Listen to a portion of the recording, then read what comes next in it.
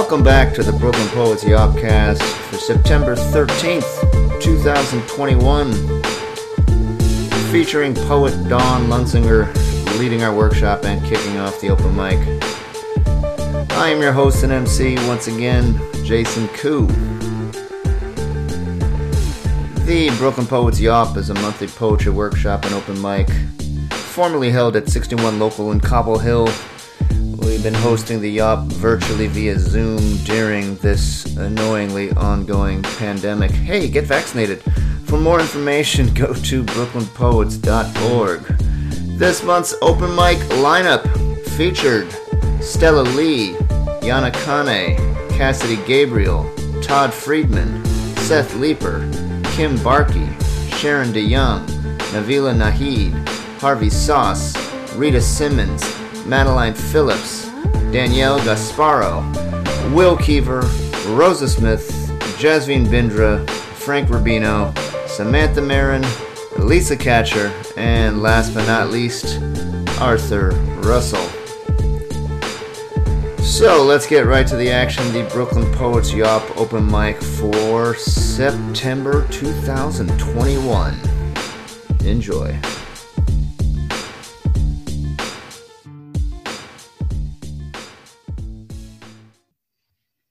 Welcome back to the Brooklyn Poets Yop. For the open mic portion of the event, I hope you enjoyed your break. Got a snack. I had like 9 potato chips and got a little bourbon. Yeah. Thought I had more to say than that, but I don't. If you don't know who I am Jason Koo. I will be emceeing the open mic tonight. Before you see our professor for tonight, Dawn Lunsinger, and our featured reader, you'll be hearing from Dawn in a second, and Jay Easton, our office manager, along with the illustrious poets who will be reading tonight for open mic. Thanks, Jessica. I appreciate you saying that bourbon is an excellent choice. I hope the rest of you have equally good taste. If you don't like bourbon, you probably drink mezcal like Dawn, and that's fine. Okay, I think I just have a few announcements to tell you what's happening during the open mic, because not everyone is a Yop regular. If you don't know, we record the Yop open mic every month as a podcast. We've continued to do this on Zoom. Of course, we publish the podcast as the Yopcast every month, usually a couple of weeks after the open mic concludes. You can subscribe to that on iTunes or SoundCloud or wherever you get your podcasts. And if you could leave us a 5-star review, that would be even better than subscribing, because that will help more people find the poets that are reading for the open mic. We also vote for Poem of the Month at every Yop, and that is by audience vote. And the way to do that is to text me. I'm going to put my number in the chat in 1 second. It is 718-374-1953. This is my Brooklyn Poets phone number that I rarely check. So if you've been, it's always funny, every month it's like I check my messages again and I see some people have texted me like 2 weeks ago. But if I don't respond to your text, just email me at koo@brooklynpoets.org. I'll be sure to see that. But to vote for Poem of the Month, 718-374-1. Oh, I just typed in the wrong freaking phone number. Hold on a second. Disregard the earlier message. What am I doing? 718-374-1953. You can tell how often I use this phone now. All right, 718-374-1953. Vote once. You can vote for yourself. If you are reading tonight, that's fine. Don't be shy about it. The winners of Yop Poem of the Month over the course of the year face off for Poem of the Year honors in December. We have tentatively scheduled our awards gala in December for December 13th. I think it will stay on that day. That is a Monday. We were contemplating other dates. And then my wife started looking at tickets to Brazil and was like, the best flight prices are on December 14th, dude. So I guess we're leaving on December 14th, and the awards gala is going to be on December 13th. But if we do it virtually, who knows? But I would prefer to do it in person. So I'm working on trying to set that up in person. But again, we don't know what's going to happen with COVID. Hopefully, things are getting better. It seems like it. Possibly, I don't know. It seems to be leveling off, but we don't know what's going on with this thing. And just, oh yeah, this country. I don't really need to tell any of you this, so we will see what happens. But stay tuned. Okay, that is all. We're going to screen share the text of the poems of the readers tonight, and I'm going to turn it over to Dawn to read her poem. All right. Forage. Before barbed wire, it was easy to walk away from cruelty and hunger, to move like wind over the nearly uninhabited earth, bursting with fruit, the wheezing of deer, mushrooms expanding inside of wet nights, trout gliding knives downstream but cutting nothing, to the next best thing, forage and forget. There is nothing primal about hoarding, about the anonymity of faces in houses, about the stress of holding on to clout, to brandishing. Now every prostitute knows how to simulate a prostitute, make idiots in motel darkness. Nobody speaks of the wildness of farmers. Someone somewhere eating deep fried songbird, and Jenny talking to the stuffed parrot hanging in her cage, winding the alarm clock she keeps in a basket because she does not own a watch, and birds twitter in the skull of her hedge because the children and their little feet running over every blade are terrifying. Though at least one of those children feels suffocated by the sadism of normalcy, knocks on her door to be near the beauty of foible, to see her hands hold chocolate bars like hymn books, to begin to imagine that the codifiers will not win the compliment of haunting by way of the violence of conclusion. His mother gasps when the football players on the television fall down because she hates when they fall down, because she has known great loss. It does not make sense to replicate it, even playfully. She gasps as humans do when witnessing everyday obliteration or when hurtling their bones into one another during sex or conflict, swoon or wince, inescapable cry at the origin of the storied world. Prior to money, but not desire, and water, and tongues, carrying through with it. Inescapable heart and pubis of darkness, wherever you touch the story, it is not nice. Our journey began in leisure and pleasure. Famine is a function of fields that belong to someone, the rape of states' untruth that conceals the rape of individuals. With telephones and the saddest jello molds, a ghost like Yeats for every decade, to teach us to again walk through. Okay. Damn good. I guess you wanted to start us off right. That was freaking awesome. Deep fried songbird. I don't think I'm going to recover from that for a while. As well as sadism of normalcy. And jello molds a ghost like Yeats for every decade.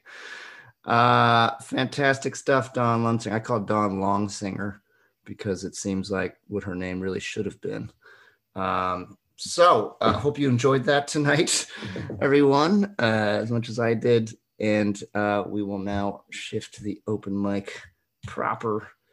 I don't know why I call it the open mic proper, but I think you know what I mean. Our first reader tonight of the open mic list is Stella Lee, who is not only a former Yacht Poem of the Month winner, but just read for our event with Haim Magazine on Friday. In fact, I met Stella in person for the first time. So that was really cool. She does exist outside of Zoom. Stella, go for it. Thank you so much. It was really great to meet everyone in person in the flesh. So this is called Mirage.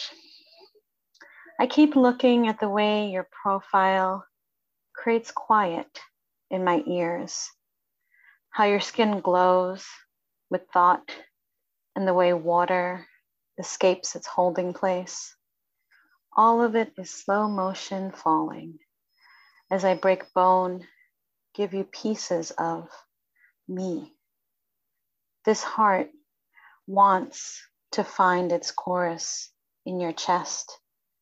The world keeps spinning. My heart misses again. The tilt makes blues hot, bleeds each beat out of rhythm. Oh, battlefield of unsaid sorries. My funny little heart keeps beat. Its timber holds water, its breath echoes for the caverns of your chest. I still keep myself from touching your face. Punish this heart, cut out the ways you seem to fit. Marvel at snips of arteries reattach, beauty in the symmetry of ventricles that align with wanting. My shadow lingers as I loosen, like wind on your whispers, trick myself into feeling twilight as it steals another day from my reach. There are so many curves in yearning. It makes fingertips burn, nerves die. I envision my tongue soothe your skin, clean the sweat. I hear the bed hum, how bodies are orgasmic because there is heat, friction, like how the earth pulls us closer, wanting you and me dripping with a tinge of blue, hue of indigo, wanting with imagination where all those wavelengths cross, and I see my name etched into the fold of your lobe. Where are the electrons attaching, finding more stable ways to open and hold, our bodies mixing new molecules, one more pool, one more experiment, one more way to mark these memories of feeling, these wishes of meeting, this body consumed by love. Okay, Stella Lee. One thing I appreciate about Stella is, aside from the fact that she's a great poet, I feel like she always signs up first. So we always have an amazing poem to kick off the open mic proper after the featured reader. So I appreciate that as well. I feel like one day, Stella, you need to publish a book just of your love poems, man. It's just like every damn time you slay the love poem. That's okay. Great. Also, I found out, maybe, I don't know if you're okay with me sharing this, Stella, but I found out that Stella's husband is a Korean guy, Totally. which I didn't know. And this is why meeting people in person helps sometimes. And I didn't think Stella could get cooler, but she did, by 20 times. So thank you. Yeah, that's awesome. Anyway. That's why I've had Korean in my poetry, because I'm learning Korean. I was always wondering, why does Stella have so much Korean in her? Okay, I don't know why this PDF thing it's really annoying me. I don't know how I don't have it set up to just go automatically to the next page, but I guess I'm just gonna have to do it this way instead. Our next reader tonight is Yana Kane. Thank you. This poem consists of 3 parts. So the overall title is Good Fortune. The first part is called In Zoar, and the epigraph comes from Genesis, from the story where Lot and his family are fleeing the burning city, the city of Sodom that's being destroyed. And the epigraph is, the sun was risen upon the earth when Lot entered into Zoar. So Zoar is the city they flee to. But his wife looked back from behind him, and she became a pillar of salt. If you have ever been a refugee, even if decades have gone by, even if now you're grateful for your good fortune, for your settled life under the sunny skies in Zoar, you do not let yourself go soft. You do not lose the skill of packing swiftly with precision. You do not trust the luxury of carrying anything that's not essential to making it out, across, into a new land. You do not forget the story of Lot's wife. You heed its warning. Do not look back. Do not allow your gaze to stray. to what you had to leave behind.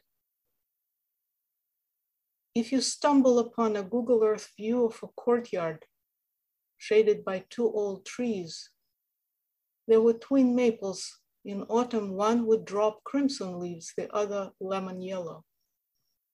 A photograph of a family celebration. An impish tousled child stands on the lap of an indulgent aunt to pick a pastry from a platter. Layers of creamy filling billowing between layers of flaky crumbs.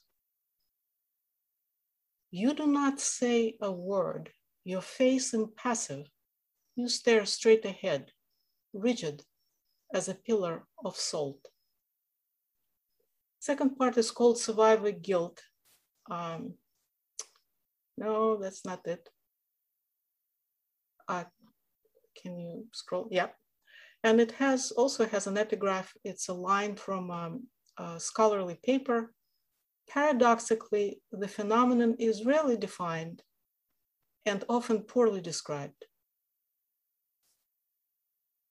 One was destroyed, another left alive and whole enough to heal, even to thrive. What, for lack of a better word, gets called survivor guilt is not. It is a feeling that's not built upon a solid foundation of cause and effect. You acted wrongly failed to act. You won by cheating in some vital contest. It is a phantom pain, the non-existence of a contrast, the absence of a difference, be it of substance or of context, that would be relevant and plain, that would, failing to justify, at least explain. And the third part is called Two Turns of Fate. And again, it has an epigraph. Emma Lazarus's poem, The New Colossus, that is inscribed on the Statue of Liberty. Your huddled masses yearning to breathe free, the wretched refuse of your teeming shore. If you have never been a refugee, do not say, I would not have been able to, even if you mean it to express admiration. A refugee is not made of sterner stuff than your own soft, vulnerable core. A refugee is you, yourself, 2 turns of fate away from where you are now. Thank you. Wow, what an amazing poem, Yana. That was, I don't know, so true, especially this ending. Just cuts to my soft, vulnerable core, I have to say. It was a great insight into really everything. And I apologize for scrolling. This is really driving me crazy. But I hope it didn't interfere with the greatness of the poem. It doesn't seem to have, based on the responses I see in the chat. Okay.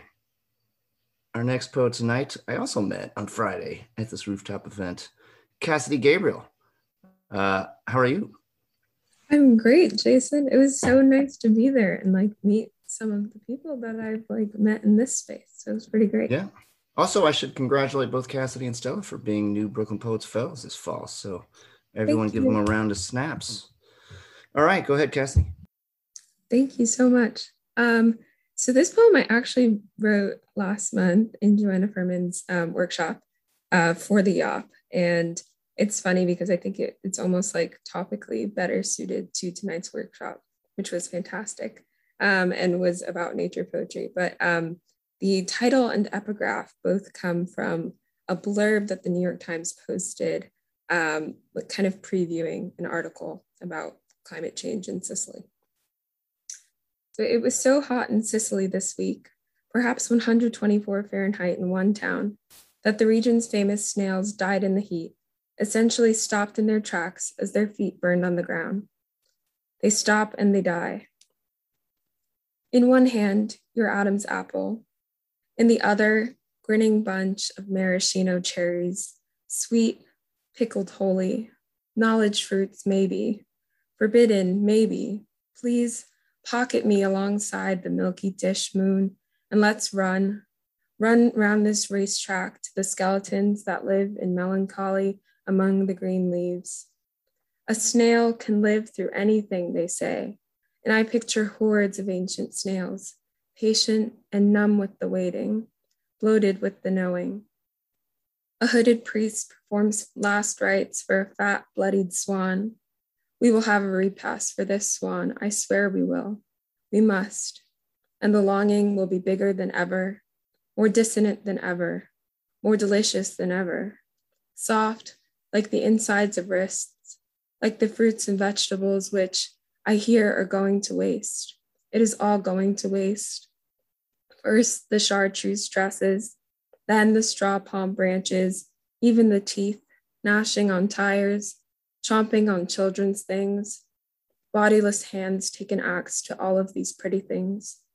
And what of the bees, swarm of them, youthful and nodding, who too are numb with the awareness of what has happened here. Thank you, everyone. God, amazing poem. Thank you, Cassidy. I know I do this every month, but I'm just stunned all over again. Oh man, these poems have just been amazing so far. I mean, you had me at this epigraph from the New York Times. It's just chilling. I mean, I guess ironically, it's chilling. Wow, I did not see this article or headline. So I'm glad you captured it in this poem. Wow. Yeah, I found it. This poem was untitled, and I found it the day after. I came across the tweet the day after I wrote it. So the day after last month's Yop, and I was like, wow, that.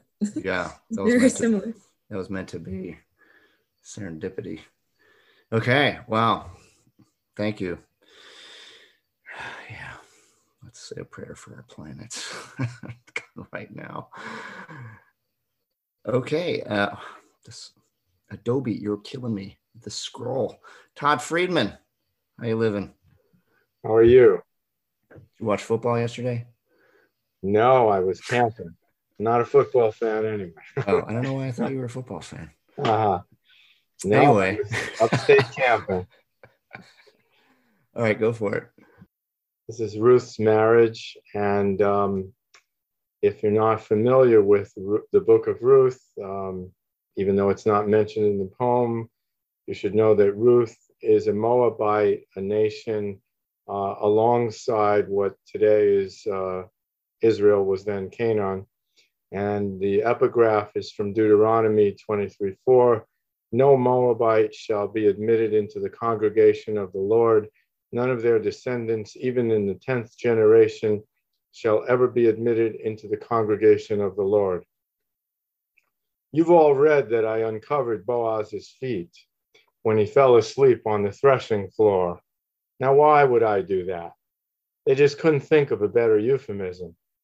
I can tell you that Boaz jumped straight up, startled in the darkness that there was a woman lying next to him. He recognized my voice, and I asked him to marry me. I know it seems crazy, but I didn't even have my green card then, and Boaz was a real mensch, the way he let me glean in his fields, and I wanted to do everything I could to provide for Naomi. The next day, Boaz went into town and made sure my dead husband's kinsmen with first dibs didn't want me. They went out for a drink, and the man clinked glasses with Boaz, saying, "You're doing me a favor, my friend. I don't need another burden." That was the best rejection I ever heard. Then, when everyone gathered in the square and gave me the blessings of Rachel and Leah, I was beaming. And later, when Obed was born, and our women neighbors gave him that name, while Naomi cradled him in her arms, my tears were prayers that wouldn't stop flowing. I never knew the taste of salt could have a sweetness all its own. Okay, good as usual, Todd. Thank you so much. Great work. You always have a little humor in the poems and like a special perspective all your own. I'm loving this chat tonight. There have been a lot of biblical references in epigraph. It really is a night of epigraphs and biblical references. I don't know. It's in the air. Sometimes these yops collect their own center of gravity. All right. I'm doing well tonight. I'm feeling good now. Here we go again. Our next poet, let me just make sure I didn't skip anyone, is Seth Leeper. How you doing, Seth? Hey, I'm good. How are you? I'm good. Go for it. All right, here we go. This is called Rock Monster, and this is from the book I'm writing, and a passage that kind of talks about monsters, and the monsters could be like a step parent or nature or what have you. So anyways, Rock Monster. My first seizure occurred the night the rock monster came to town to shake things up. I remember the impact from his heavy footfalls on the black and yellow striped streets, shaking our house and our lawn, the goldfish tank in my sister's bedroom, wide, bulbous eyes on fat orange-gilled bodies, looking out, wondering what was happening. I remember the brown shag carpet in my parents' bedroom, where they found me by the foot of the bed, blue-lipped and unconscious, sleeping beauty passed out on synthetic fibers. But I don't remember the panic, the overturned rotary dial phone, cracks in the sidewalks, cars flipped from the momentum of rock monster steps, or the cheers to jeers to chaos at Candlestick Park, orange facing off with green, spectators tucking under seats to protect their heads, bodies over bodies protecting children and babies, quakes and shocks lifting the world off its feet, exposing dirt, water, bugs, hiding under smooth-lined asphalt and trimmed hedges, Bay and Golden Gate bridges, swaying packed cars and pedestrians, like amusement park riders on a pendulum. My sitter riding the phone to dial 911. Still, I do remember the black emptiness, the not being of it all, existence in suspension, cognition on pause, then the bright white lights of a hospital room, stiff bed and spotted gown, window view of a parking lot, an itchy, scratchy cast autographed by family members, my father in the corner, then by the bed, my mother in the corner, then by the bed, my sister telling me to eat my Cheerios, my inflamed, itchy arm flailing up and down while I ordered someone, anyone, to get this thing off, get this thing off, get this thing off.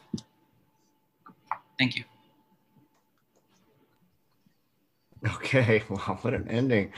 I was prepared for more, but I love that ending. Sorry, ending that I'm trying to get back to and see. Amazing poem, Seth. It first reminded me of Mary Ruefle, and then it reminded me of Stranger Things. And I feel like the two of them together. I don't know if do you know Mary Ruefle? I've definitely seen her name on Twitter a lot. I'm going to have to educate. Yeah. Thanks. I'm sure you've watched Stranger Things. No. You have not. I'm a little jealous because now you can go watch it.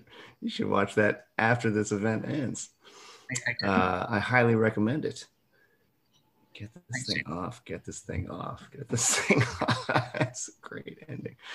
Okay. Thanks very much, Seth. Fantastic stuff tonight, as usual. Our next poet is Kim Bark. Is it Bark or Barky? Barky, thank you. Barky? All right. Yes. Go for it. The truth bearers. Shellacked with salt from deep mining of fears, our poet shares armfuls of nature. Each day a repeat of the last, peering into the fridge of leftover fights, moldy fruits of kisses, standing, staring, avoiding the work, gaining weight and syllables, landing on errant words, exploring perfidious depths, not if the earth is flat, but will she unravel? Can she peel back these distortions without losing her lucidity? How much substance use can she fit on the tip of her toe? How does she handle the rock slide of collar? Give her wine or whiskey, and her liver resigns. Glowing hot, leaving traces of tritium on the carpet, our scientist hugs her child in the hallway, each day a repeat of the last. stealing samples from brains of sentient creatures, peering into the soup of root receptors and monoamine greens, standing, staring, planning elegant attacks, gaining pages and charts, landing on supposition, not if our mind and brain are one, but where inside this matter are we? Can she find a significant answer? Will she get cancer from the chemicals? Will her childless colleagues publish first? How does she stop thinking about the problem? How vulnerable is the truth in their hands? A baby frog with porous skin is buried by diversion, poisoned by seeping romanticism, and assailed by omissions and variability. Our truths are our beliefs verifiable. For poems, a satisfying sense of correspondence and coherence, another sliver of the greater ideal brought forth. Science with its method tests assumptions, checks results, and establishes facts, moth-eaten volumes ignored by sports fans, disrupt what we know at risk of a wrangle. We lost to the Sacklers. We're losing to anti-vaxxers. The truth is a loser. Beliefs unfounded by facts are seductive to some. We accuse education and magical views. All we have is a sentence to declare what is true, each bearing no variance between belief and the world. Sentential, in fact, truth falls over inquiry. Please verify this poem. I love it. Thank you, Todd. I love that you were unmuted there. That's exactly what I would have said. Yeah, I agree. I love it. A great voice in this poem, and it just ranges. I mean that in the best way, the way that it ranges. And I love this ending. Please verify this poem. Have you read for the open mic before, Kim? No, and I'm so excited to be here. Thank you. What a great opportunity to connect we're with happy to have you. Thank you. Give it up again for Kim for her Yop debut. That was terrific. And keep coming back. We'll be happy to have you. All right. This has been amazing so far. Our next poet tonight, previous Brooklyn Poets Fellow from the summer, Sharon DeYoung. And I just want to start thanking Jason and Jay for all the work they do to pull this off. Dry drunk at the scratch-offs counter. Seems to be midnight, Saturday night, too lazy to cook, too hungry to ride it out. I grab a plastic bag, toy with the idea of pulling it over my head. I scoop out the cat litter and carry down 3 bags of trash. The bodega corner, an explosion of neon color, graffitied lighthouse, always lit, always a pulse. Moe's Place, a safe space of rowdy disagreements, ribbing, and workday venting shouts. Usually a handful of congregants bending at the counter altar of scratch-offs, daily masses, wishing, pleading, pushing pennies for the right numbers, but none at this ghost hour. I order a turkey sandwich, peruse the chips, grab my hemp-infused drink, an expensive placebo, but it does the trick. Furtively I eye 2 skinny young men, bedecked in the welcome swamp heat of weed, biding their time consorting, hoping for new deals. Suddenly by the ice cream cooler, a scream of eyes within a face, a lady of the night trailing a lone request condom, pants open to her briefs, mascara clawing down savage cheeks, eyes drowning yet still in fighting stance, ready to push me down if need be, still willing to breathe, beseeching judgment. I need a belt, they're too big. A spark pleading acceptance, anticipating the gut punch reprisal. There by the grace of my chosen power go I. I get it, I smile. They don't ever flavor, applause looking back. Okay, have a nice night. Weird to see my alternative reflection when I've been avoiding it, numb to the TV screen for weeks. Later, a man belly full with barley, sleepwalking to the freezers. Tight squeeze maneuver, extracting a six-pack. The inevitable bottle crashes onto the floor. Mo's son behind the counter, assembling my sandwich. Too tired or accustomed to night shadows, silently shakes his head. The skinny black cat emerges from the storeroom, disinterested it saunters away. A disheveled man negotiates a narrow passage past the crisps, finds his chosen ice cream flavor. Familiar shout out to Mo. The change is on the counter. One night at 4 a.m., when I was not yet a day counter, I entered while a woman stood shivering, nervous, and pissed off next to a covered pallet outside. And the guy positioned in front of the counter would quicken my direction, ready to address my presence. I strode to the beer freezers, grabbed 2 6 IPAs. Don't worry, she's cool, the son of Mo said. My new morning order in hand, I thrust open the smudge-sanctified glass door. A weight loosed from my shoulders. The monkey crawls down to the floor. My exit, a bell ringing outward, hearkening potential for some undefined more. Pleased with my long strides, I imbibe the night's briskness, pixie-smelling salts. Too soon, I'm in the sadistically lit cell of my building lobby, putrid static communicating slow death. Even the opportunist moths willfully forsake it. I flee up the stairs, legs suddenly strong, taken 2 at a time. This night's mind does not allow for sleeping, but conjures a transfusion of fresh blood sluicing sclerotic veins, a sky full of lightning bugs jazz pulsing, unconscious display of virility. A moonful crescendo of waves, browsing parched crags of calcified time-later sediments. Extinguished, I'm felled, the sprinkles sputter to life, soothing noise machines misting the gathering light. Sunday, I'm dusk, a mountain of rags climbing the wall. Futile horde of a quilted vision, unraveled without a seam. Fevered sheets, deadened shroud, forever bed, per usual, unmade. Maybe someday I will arise with the chorus of sparrow song warming the branches, crack open the fortune cookie of morning, and lay my claim on a counter of miraculous persistence. Pay homage to the miniature neon nave, brave a toss of loose change, hope a chance to glean the orphan wishes of all who've entrusted a glitter of dreams to a fountain.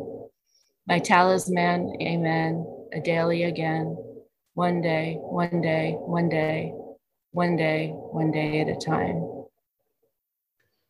Oh, thank you, Sharon. That was amazing. Really epic.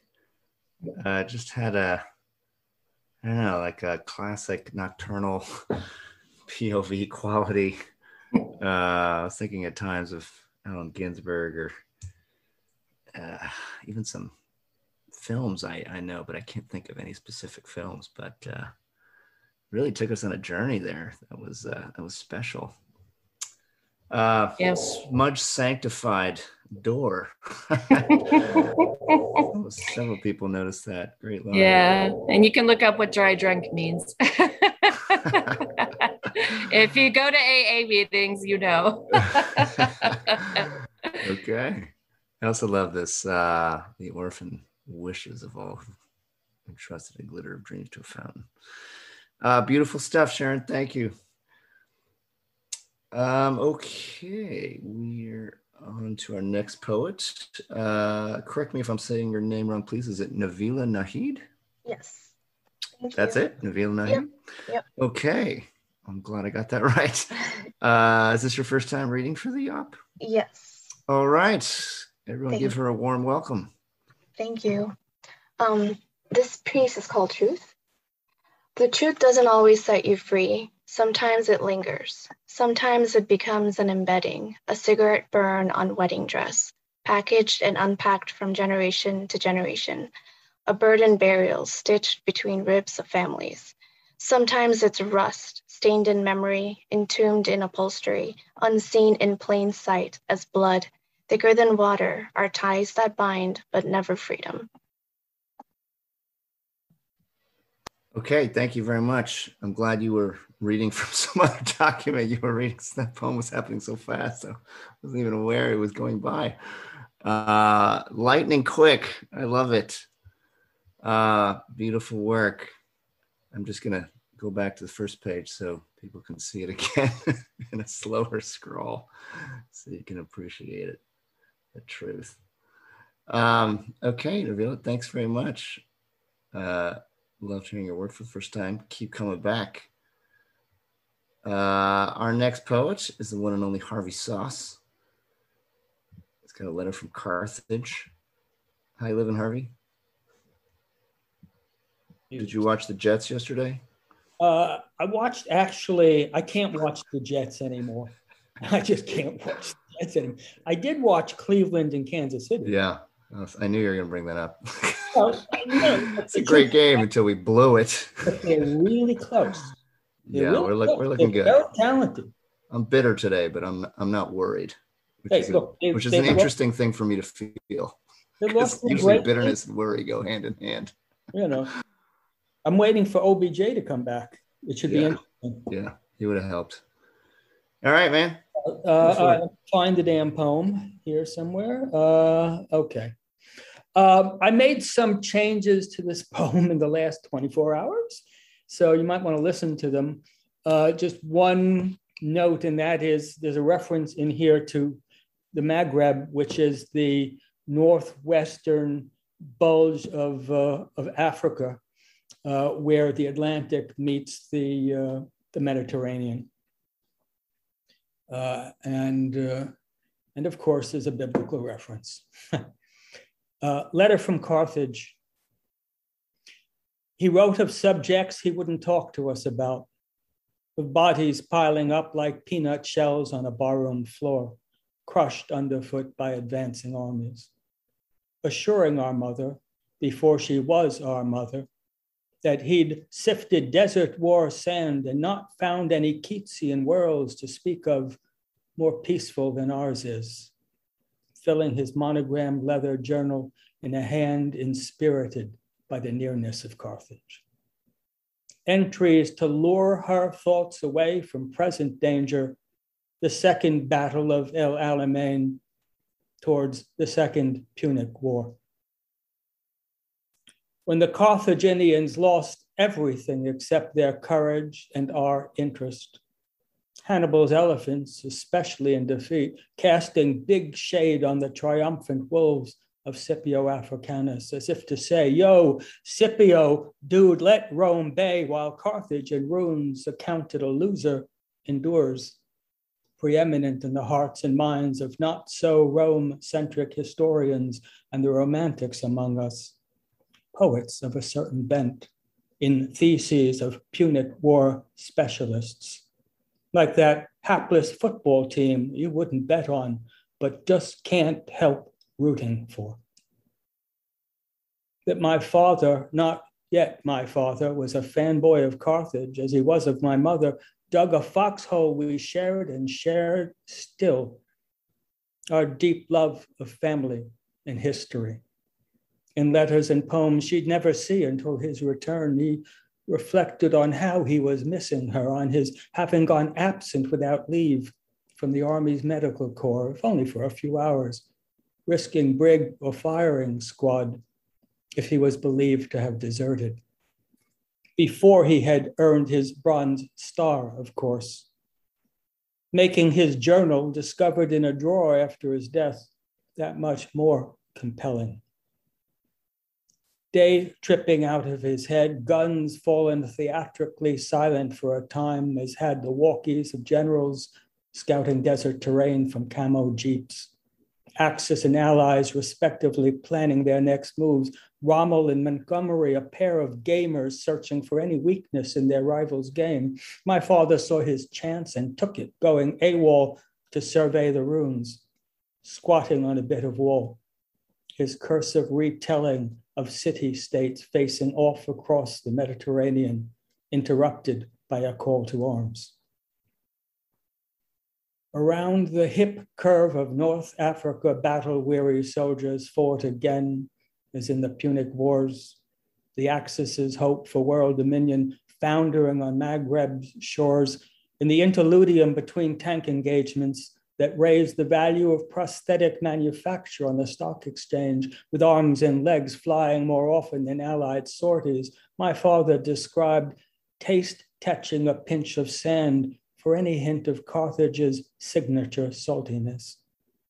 A story, as he tells it, having legs longer than those of Lot's ex-wife. Thank you. Okay, great stuff, Harvey.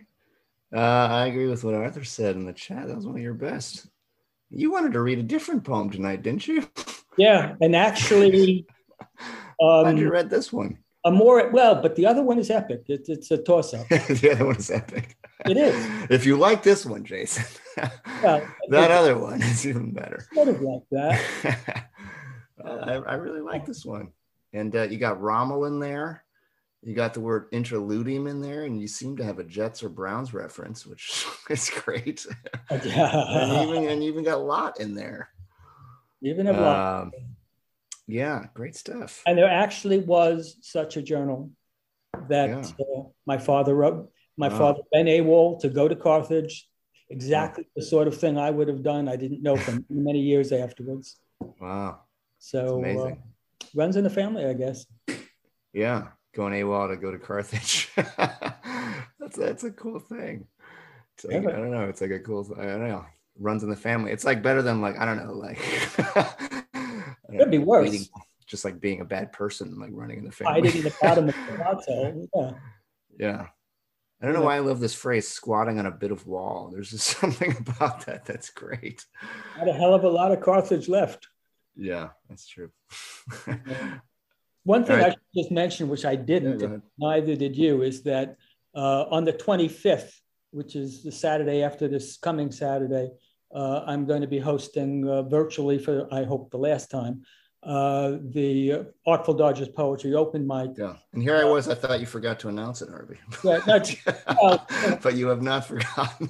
No. Just check us out on Eventbrite. I'll have it listed within the next day or two. Just put it in the chat so people know. I did. September 20. Oh, you did. Okay. Great. All right. Thanks very much, Harvey. I hope you guys can return in person to the Mata Club. All right, our next poet, we haven't seen her in a while. Happy to have her back. Rita A. Simmons, how you been? Great, happy to be here. Yeah, glad to have you back. Buddy. Okay, so I should start, right? Okay. Poet's Invitation. I invite you to enter in. No need to knock, but know this. I expected you long before this house had a door. It was built with you in mind, so step inside. How simple, how neat it all appears. This house has many rooms, some modern, some austere, some for children, grown and small. The couch that doesn't match, I hesitate to trash. Let's keep it in the hall with all your outerwear.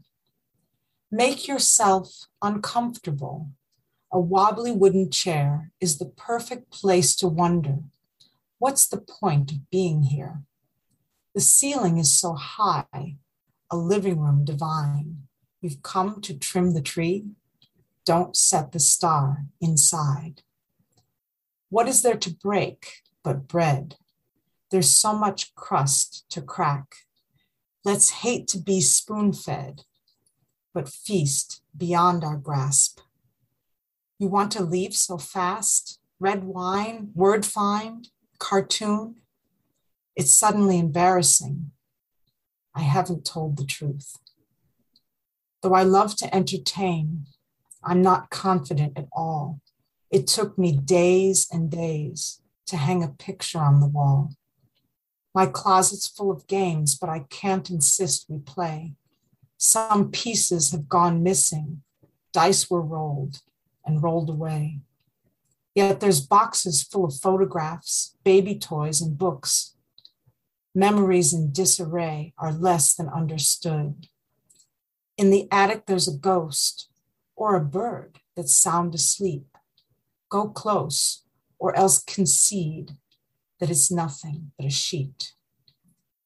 I could create nonsensical and build a house of fun, or apologize profusely for the floors that need redone. But I'd rather let you wander in the space that's yours to roam. If I try too hard to keep you, you will never be at home. The tour is incomplete, but it's past the time to go. Don't leave without a sweet. Keep your pockets full of breadcrumbs for the road. Wow, that's great. That really was great, Rita. I love Don's comment here. That I agree that Bachelard would have loved that. You know that book, The Poetics of Space, Rita? No. Oh, should buy that tonight. What is it called? It's called The Poetics of Space. It's a French philosopher. It's very much like a poet, writes about literally what the title says, The Poetics of Space, writes a lot about, basically the poetry of the home and dwelling places. Wow, you really capture the poem, the metaphor of the poem as a house. I love this. Make yourself uncomfortable. That is such a great, that really is it. I think that's really what we want in a poem. It's like we don't want people to be comfortable in a poem. Like we want them to make themselves uncomfortable. Like I never thought about it that way, but it's absolutely right. I also love this. It took me days and days to hang a picture on the wall. Man, it's another wall reference. It's like that those lines in Harvey's line about sitting on a bit of wall, squatting on a bit of wall. I don't know what it is about the wall lines tonight. Okay. Thanks very much, Rita. It's great to have you back. Yes, thank you. It's beautiful. All right. Another poet we're happy to have back. We haven't seen her in a while. Madeline Phillips. How's it going? Are you with us? Wait, I'm with you. I'm is. trying to be seen. Oh, okay. Ooh, Are you having problems with your camera? Yeah. Oh, wait. I think no. There you go. Can you see me? We can. All right. Oh, great. Here I am. Right, yeah, I haven't read since it was in person still, so really excited. You were holding out for us to be returning, right? You're like, okay. I just never sign up at the right time. And I didn't think it would happen this week. And I was so overjoyed this weekend when I was like, oh, I get to read. So yeah. Well, we're overjoyed too. All right, go for it. Happy to be here. Okay, and I will just say this poem is named after a text message. I am wishing for a great summer for you. Mid-July finds me at the New York Botanical Garden. Thirsty lilies curl in on themselves like dead spiders, pistil and stamens sticking out like pedipalps and spinnerets. Suddenly I think of how your upper back would collapse whenever you would sigh or sing, and I wonder how you are holding up in this heat. Do you run until you are covered in salt? Are your freckles on fire? Did you get to keep custody of your kid? A solitary wasp shelters itself inside a yellow nasturtium. I want to shrink myself to its size so I can drown in a dewdrop. The air is still like your voice over the phone when you told me you were imploding. A sign says the hydrangeas I see all over the city are called All Summer Beauty. Their colors confess the pH of the soil. Pink is basic. Some of them blush between hues. I wonder if the person who planted those ones was going through a hard time, because I know tears are acidic in the morning and alkalize as the day wears on. The all-summer beauties boast big heads in the high noon sun, but they cannot hide a thing. Neither can I. If I were a hydrangea, the acid in my stomach would make me blue all summer long. I do not think this feeling will drop down and die. I will be here come winter, parched, faded, waiting. Wow, I feel like we've been parched, faded, and waiting for that poem all this time that you haven't been yapping with. That was amazing. Thank you. Yeah, that just felt like, I don't know, it just felt like a classic New York poem, New York love poem, I think. It's a love poem. Yeah. They're all love poems. I like how All Summer Beauty comes back as All Summer Long towards the end. It's almost like O'Hara crossed with Dickinson a little bit. I don't know why I feel that. Maybe you like those poets. I do. I do like those poets. Glad they're sinking in. Yeah. The air is still like your voice over the phone when you told me you were imploding. Man. All right, the poets are bringing it tonight. Thank you, Madeline. Is it Madeline or Madeline? It's Madeline, like the little French girl. If we were in person, I would just say, like, think the smallest one is Madeline because I'm 4'11", but no one knows that except I told them. So, all right. Okay. I'm going to make a note for the podcast. I've probably made that note before and I forgot. All right. Thanks very much, Madeline. Our next poet tonight is Danielle Gasparo, who always sends me a selfie, which is great. usually with a drink in hand, which is also great. Not a problem. My pleasure. How are you doing tonight? Good, thanks. All right. Always good with you guys. Okay. I'm going to read from my own document. Full circle. As I lean forward to kiss the tip of the nose of this equanimous creature who just carried me inside the cradle crescent of his back for 3 hours, the weight of my bones burdening his as 4 rusted talismans nailed to his hooves took on hillside after hillside, creek after creek, broken meadow after hinterland trail, and then finally that wide dirt road, all so that we'd end up right back here inside this sun-spoked barn, a stone's throw from a rooster's comb.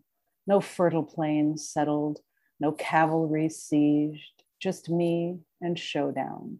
Dustier versions of ourselves, but just us standing here, back where we started. I can't help but think of my mother and of my father. And before I even have the chance to wonder why they come to mind, I am lifted onto that pony in Wildwood, New Jersey, and I am 4. And the man with the camel hump hat who took the money is barely holding the rope just ahead of us as we pulse. 3 times around is all we get, so I will savor the 3rd time, especially. The boardwalk rides in silhouette, the sky both blue and orange, the shore, the stars, the crescent moon. And as we make our final circuit, hands grasping the saddle horn, cantle securing my back, with a smile that may never be duplicated, I trot back towards my parents who are sitting and watching from the white wooden fence. Dad beneath pony, mom beneath rides, just like last summer. They sit and they wait for me to return with my tale. Only what I don't know is I leave the best part out, the turn that is some distant day away, some tour leg when I'm 40 and unsure about the rent. It's great to feel your passion. Keep going. How lucky to be doing what you love. From the nods of the voiceless boy wheeled backstage, the blind woman's claps in the packed cafe, the wink of the man who took the money. And as he lifts me off the saddle, I close my eyes and here I am, settled once again inside this golden barn. Here inside this sanctum, I may never enter again. I tender my lips to this bridled being, and so to a heart 15 times the size of mine. And with a gratitude too vast for even the Black Hills of South Dakota, I whisper, thank you, and tell Showdown I will see him again as particles of matter glisten and orbit in the sun's last ray of the day, the way they might do in the gleam of a movie projector or a searchlight. Oh, wow. That was something, Danielle. Oh, thank you. Thank you. I don't know. I'm speechless. It's just a beautiful elegiac poem. It really just has this. It has a warm, romantic heart, with a gratitude too vast for even the Black Hills of South Dakota. Gives me chills. I'm touched by your touchingness. Thank you. Yes. Thank you. Wow, thank you. It is sort of an elegy because both of my parents have passed. So for whatever that's worth, that's touching in a way to me that you that. Yeah. I didn't know that, but I wonder if it's Thank you all. Well, thank you very much for this. Thank you. Okay. Wow, I mean, this feels like a really peerless reading. I don't know what to say. I mean, I always enjoy myself with the Yop, but I'm really enjoying myself tonight. Will Keever, back again. I think you read for us for the first time last month, and we're happy to have you back. I did.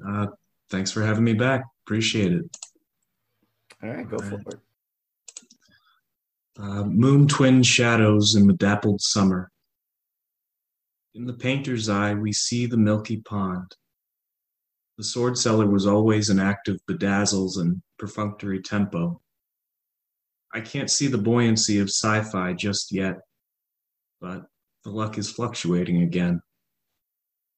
As the neon stallions and lead plates stack up, the forge walls seem to be accumulating, the clay precipitating like it's flush, like a band of high-born desert tourniquets who vowed they'd brush adamantium in Ibiza. To bloom through, like a purple crocus in a cynic spring, a reforming peasant looks through the shades of jaded quarries to find the way back to dairy farm country. It took some circles, but the rust is showing its luster. The berries in the land of cotton candy totems and velvet rucksacks can again be carefully picked to keep piecing together this petaled forest. Okay, thanks, Will. It's a beautiful lyric poem. Remind me, so yeah, you have your inspirations here. Remind me a little bit of Wallace Stevens. I don't know if you like Wallace too. This line in particular, a band of highborn desert tourniquets who vow they brushed adamantium in Ibiza. That's like classic Wallace Stevens sound. Do you know Wallace Stevens? No, I'll write it down. There you go. I'm jealous of you, just like I'm jealous of whoever hadn't watched Stranger Things. Seth, I can't believe you haven't watched Stranger Things. Buy that tonight. So many people are going to have these amazing aesthetic experiences. Poetics of Space. Who do we recommend that to? I can't remember.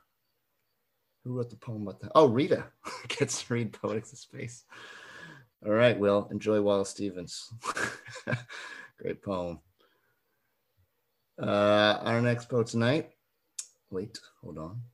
Rosa Smith, great friend of Brooklyn Poets, great friend of mine.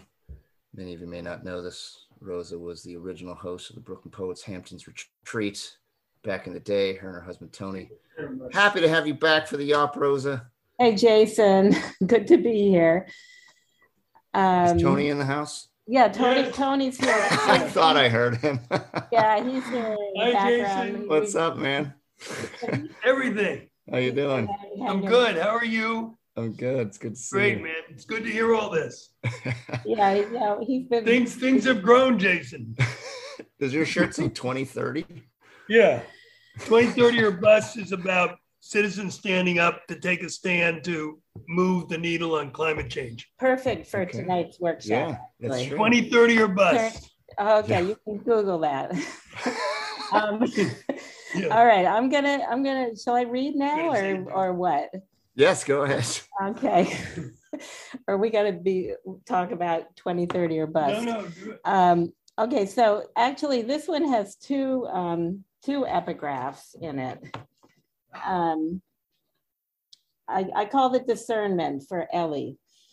I live my life in widening circles that reach out across the world. Rainer Marie Rilke. But consider the hover, choices made, the moment between later and too late. Alice P. Fogel. The moment between later and too late can be as dense as fog on the shores of the Atlantic coast around Montauk Point, with which I am not personally familiar, but the light on the hither side of the Ponquag Bridge might be as good a place as any to describe such a phenomenon. Who am I? How do I live my life? Choices I make now will affect what might happen between later and too late. Do I live life in circles or squares or triangular shapes? Rilke said that he lives his in widening circles. My little granddaughter has some new puzzles. Each is made of 3 pieces of wood. Circles within circles, triangles within triangles, squares within squares. So far, she has not figured out how to fit them together, but she's getting there. I hope she will choose to live her life in ever widening circles as she paddles forth with love in her wake. Thank you. Okay, thank you, Rosa. It's a You're beautiful welcome. poem. Thanks. I love this moment, the moment between later and too late. Yeah, truly profound. Do I know the Ponquag Bridge? Isn't that near the actually you Lord do. Hampton's That house? is a reference. That is a reference to Hampton Bays, where the first whatever number of retreats were held. Yeah. Just on the bridge to the ocean. Yes, you Good recognize. times in that house. Lots of great poems in that house. Lots of great meals made by Tracy Flood. Yeah, Miss Tracy. Yeah. Yeah, her first book is coming out very soon. Fantastic. Yeah, she's doing well. Great to have you back, Rosa. And Thanks, great to see you and Tony. Yep, thank you. 2030, everyone. That's it.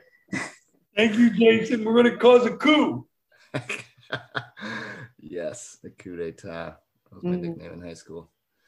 Has Ollie showed up, Jay? Do you know? No, he has not. Okay, well, that's sad. Ollie's a great poet. We'll do a slow scroll. You can appreciate his work in passing. Check out Ollie. He's a good Broken Poet student. Looks like a really interesting poem. Our next poet tonight is it Jasveen Bindra? Am I getting that right? You got that right.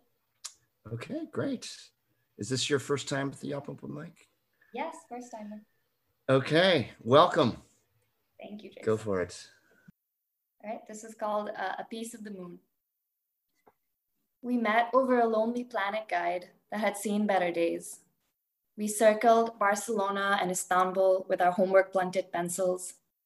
We contemplated the world outside our lives while staring out of dusty windows in New Delhi. We pored over texts on the Indus Valley civilization while practicing our splits. We downward-facing dog by the Mughal ruins in Lodi Garden. We search for narrow corridors in middle school basements, perfect for imperfect pirouettes. We were pre-cynical and pre-ironic and did not care about the difference between travelers and tourists. We rode bicycles through labyrinthine lanes of Spanish neighborhoods and packed picnic baskets for lazing away the hours by the banks of the Seine. We are separated by rivers and mountains and nations and seasons and latitudes and 9.5 hours and a sliver of apathy. When I smell yoga mats in a crowded class in New York, I think of us. When I drink pamplemousse, apple-flavored vodka, ginger cardamom chai, and mediocre white wine with cheese spread and nothing to spread it on, I think of us. When I taste rum-soaked strawberry pies or butter-soaked clams, hastily assembled fajitas and egg parantas from under a bridge, I think of us. When I wonder about the number of tomatoes in a pound, I think of us buying vegetables from a street vendor in Bombay and getting conned. When I see a broken-in pair of jazz shoes or regret the fading scars on my feet, I think of the hours we spent in a room full of mirrors, dreaming of a moment on the stage when I dream about everything that is possible and everything that no longer is. I think about that note in my yearbook. If the illusions start to fade, sing Stand By Me and remember the time we invented awesomeness. When I put my hand in my pocket and feel a piece of the moon, I think of when we danced on the stars. When everything is perfect and nothing is the same, I think of you, my huckleberry friend. I think of the original drifters now standing still. Thank you, Josephine. That was beautiful.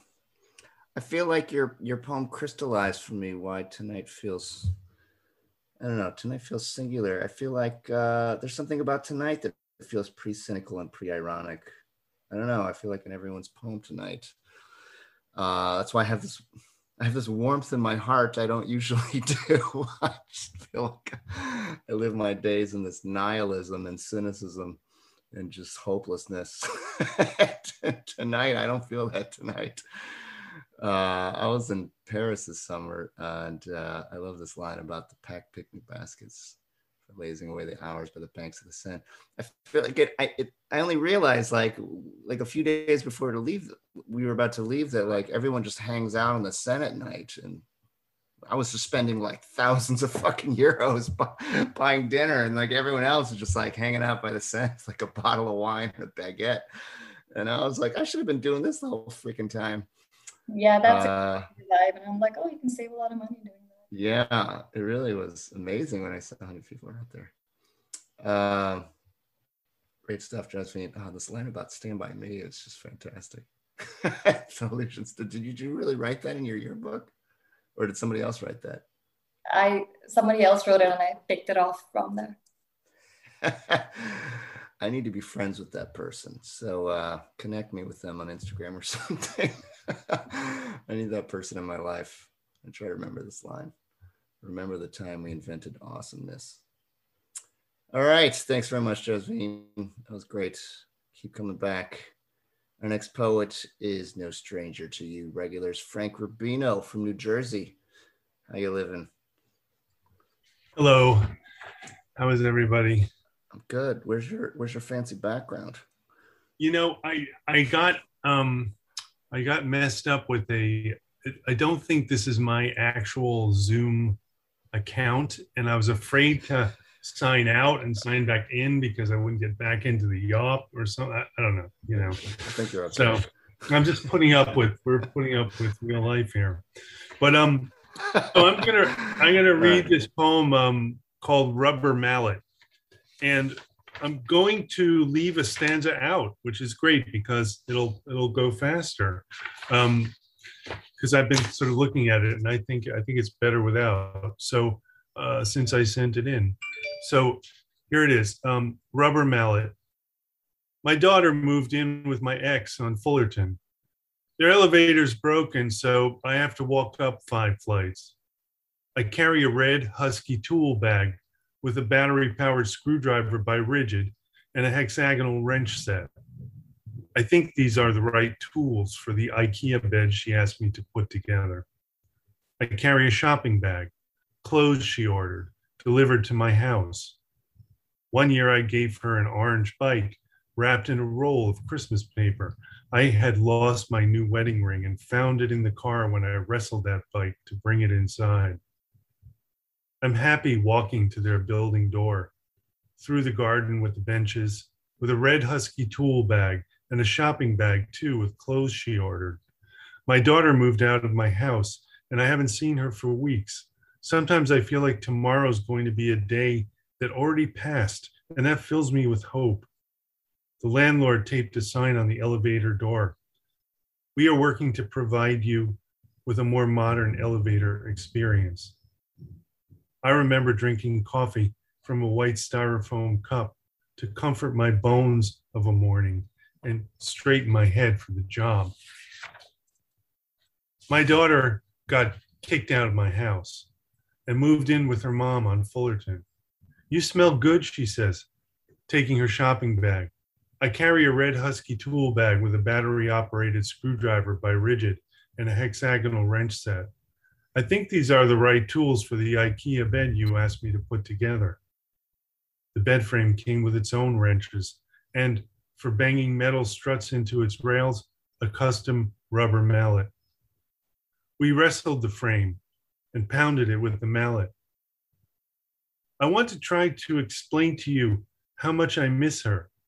She would come to me always in the morning and sit in the soft chair in which so far 2 cats have died and tell me she felt bad.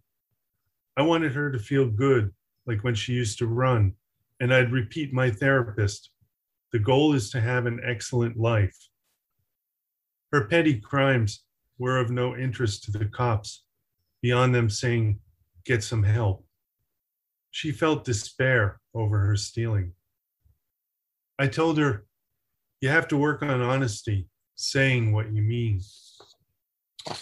Now she sleeps on an IKEA bed in her mother's living room, in a parallel ethical realm where she may do so-called good things, but they serve her own ends, which remain secret. Thank you, Frank. Thank you. Another beautiful pre-ironic, pre-cynical poem. I'm telling you, that's the vibe tonight. It occurred to me as you're reading this poem that you write really well about your daughter.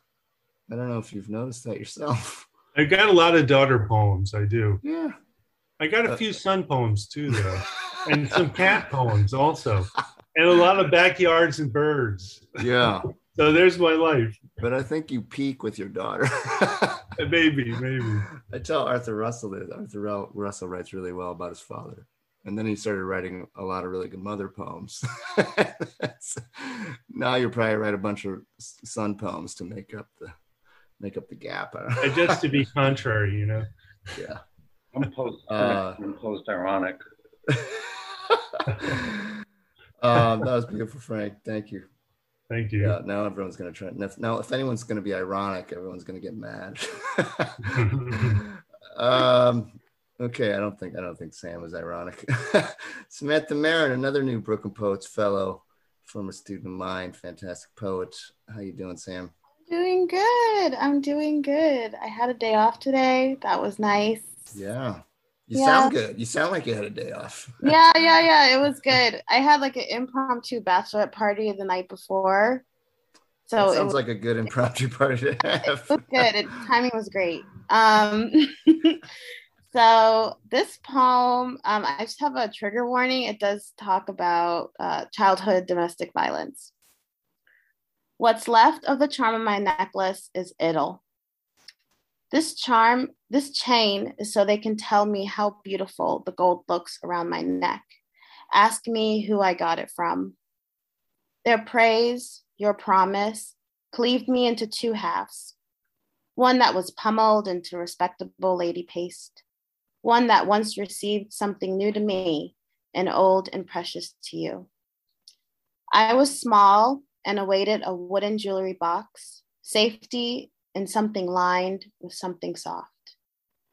But we have something in our family that builds up like yammy in the corners of sleepwalking eyes. Autophagia is a tradition. We compulsively steal away with the tender parts. Daddy, with a smile, you wrapped your fingers around the throat you adorned. Rage trampled through my fields, then stopped short to smell a violet. Can you remember what my fear smelled like? These days, I can't look you in the eyes for too long. Behind them spins a weather vane. The winds are coming in from the past, hot and heavy and fast. Instead, won't you give me your smallest hand and join me on the grass to watch our shame drift away? Thank you. Wow, Sam, that was amazing. Thank you. Yeah, definitely not ironic. So there's no threat of that. Really a powerful poem. Okay, yeah, I'm not going to say anything else. I think you all know. Thanks very much, Sam. Congrats again on winning a fellowship. It's very proud of you. Thank you so much, Jason, and congrats to all the other fellowship winners. And I'm so excited. All right. Where'd you go in your bachelorette party, by the way? I just had to ask. Oh, okay. So we were gonna, it was just, my friend just called and said, hey, I'm in town, because it was previously canceled because of the Delta variant. So we went to comedy at the Knitting Factory. They have a great comedy on Sunday nights. It's true. And then we went to a wine bar. And then we did karaoke at Sing Sing in a private room until 3:30 a.m. It looks like you're trying to remember the sequence. And then we got pizza at Ray's. So I didn't go to sleep until 4 a.m. And I have not done a night like that. Yeah. A long time. Yeah, I bet. Sounds like a great night. It was great. Mm-hmm. That sounds like a great sequence. I'm gonna try to. Yeah. I'm gonna try to have a night exactly in that order. I want to hear all about it. Yeah, that was a well curated night. Whoever put that together. Okay, we are down, I think, to 2 poets. Our next poet is Lisa Catcher. Is this your first time reading with us, Lisa? I can't remember. It is. All right. Well, welcome. The content warning of suicide. Strays. I found her, my mother, tucked into herself on the blue bedspread. She was done with that body, had left it cocooned in her seal slick suede coat, belt tied around her birth-giving balloon of soft stomach, her eyes closed like the eyes of my baby doll, Janie, whose lid slid down over the glass globes of her eyes when I put her to sleep. Daughter of a suicide, mother of a doll. I was 13 when she said into the air we shared that once she was so lonely, she picked up a guy, just some guy, some night.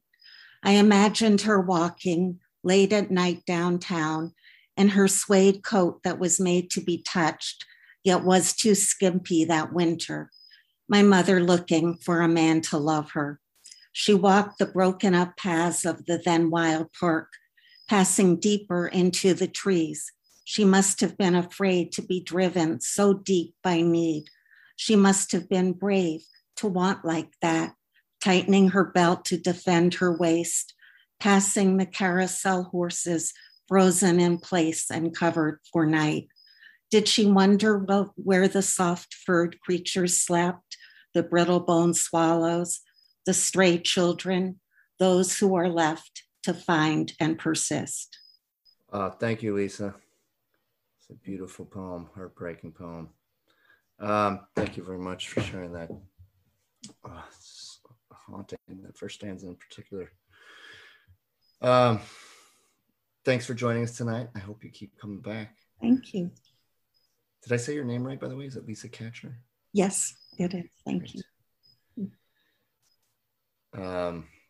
I believe this is our last reader.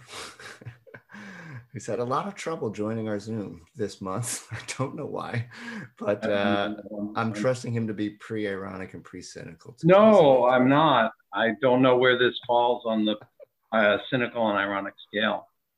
His poem is trying out for a place in the manuscript I'm working on with Jade Deshpande in the mentorship program. So here goes. Counting stairs. Oh, I wanted to say thank you to Dawn. Though I couldn't get my act together during the writing period before, I really found that really very useful. And she should look forward to hearing my letter to a shipbuilder in Ephesus in the time of Paul the Apostle in the near future. This one's called Counting Stairs. The number of stairs between the first floor and the landing has changed. There were 10. Now there are 9. You wonder who to complain to. You actually look over your shoulder. That's normal. When a stair goes missing between the first floor and the landing, you wonder who's in charge. No one is in charge. Be happy that you can still get to the second floor, that you don't step off into a void. If you're lucky enough to meet a woman, Convince her to go home with you and come upstairs. She won't notice. The stairs appear the same as always. Creak, railing, paint drips, same.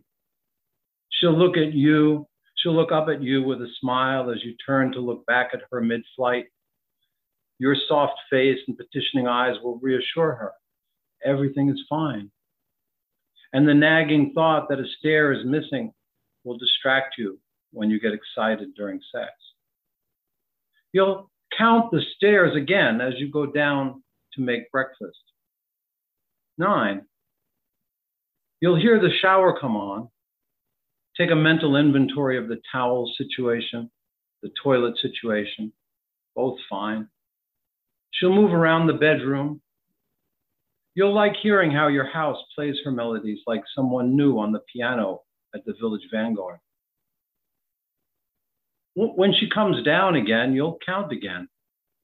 Your last thought before she enters the kitchen with that luminous face and wet, unbrushed hair will be 9. You'll get the shoe boxes after she leaves. That means looking at photos of your wife and daughter. You've practiced passing over that hard place. There's a photo with your daughter and 3 girlfriends sitting on the stairs on her 8th birthday. They're wearing pink hairbands with spring and foam ball antennas. As you expected, there are 10 steps, not 9. You'll go into the living room and count again, 9. You count the stairs in the photo, 10. You climb the stairs holding the photo like a GPS, trying to figure out which step is missing, but none is. There are just fewer than before. Thank you, Arthur. Thank you, Jason. It's a great way to close the night. Definitely pre-ironic and pre-cynical. And thank you for that vote of pre-ironicism. And brings us back to the house. House is a kind of metaphor. I remember this poem. I've seen this poem before. Yes. So this is in that book manuscript. Yes. It's petitioning to stay there. It should. So I'm going to copy the chat at the end and see what it says. Yeah. Yeah. I'm into it. Maybe that sounded neutral, but like I meant that in the most enthusiastic way, which is to say that returning to the poem, I think I liked it even more than before. Practice passing over that hard place. Man, all you poets killed it tonight. I don't know what else to say. This is beautiful. So let's review. First, I'm going to put the number. I've already gotten a couple votes to vote for Poem of the Night, 718-374-1953. Just text me the poet's name.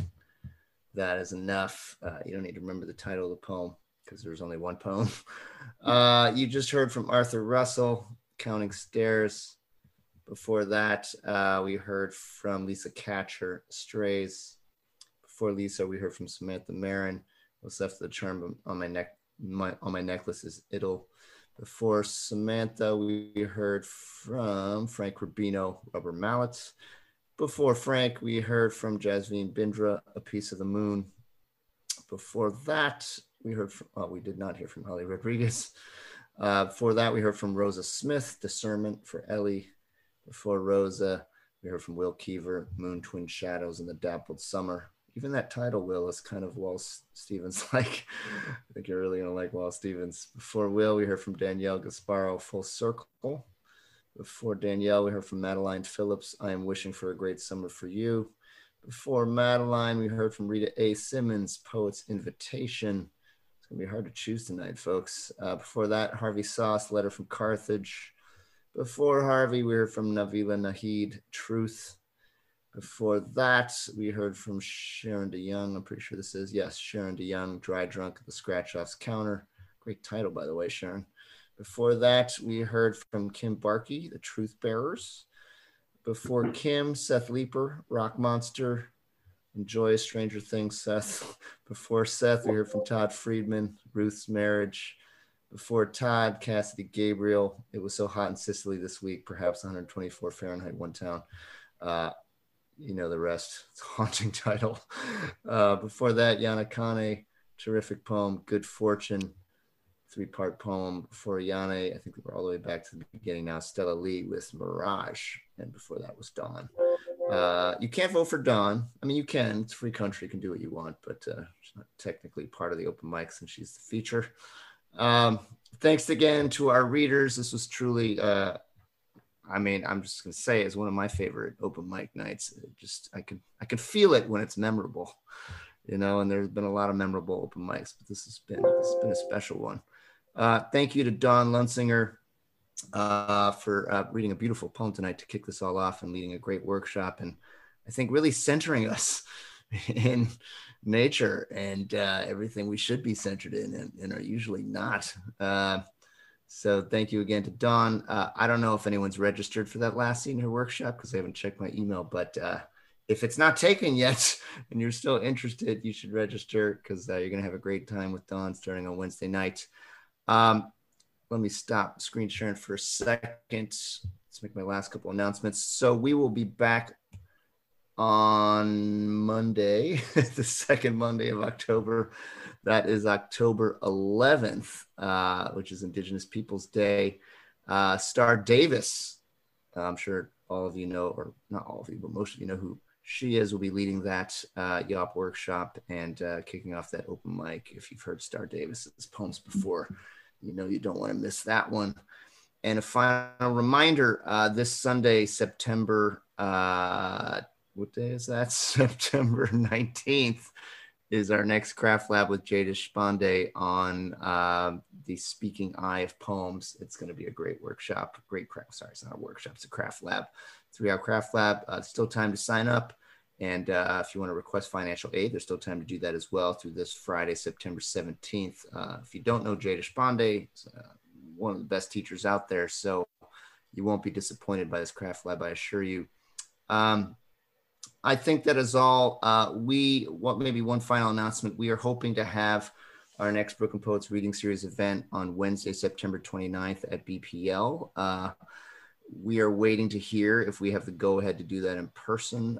They are discussing it internally. We thought we'd be doing it in person, but apparently it's up in the air now because of, I think, some concerns about Delta. But if we don't do it in person, we'll do it on Zoom. That's going to be a great reading. I'm suddenly blanking on who is reading that night, but I know that Adrian Matika is reading.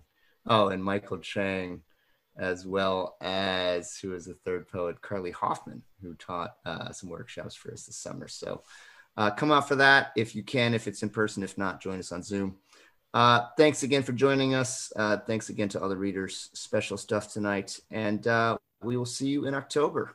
Be well and stay safe.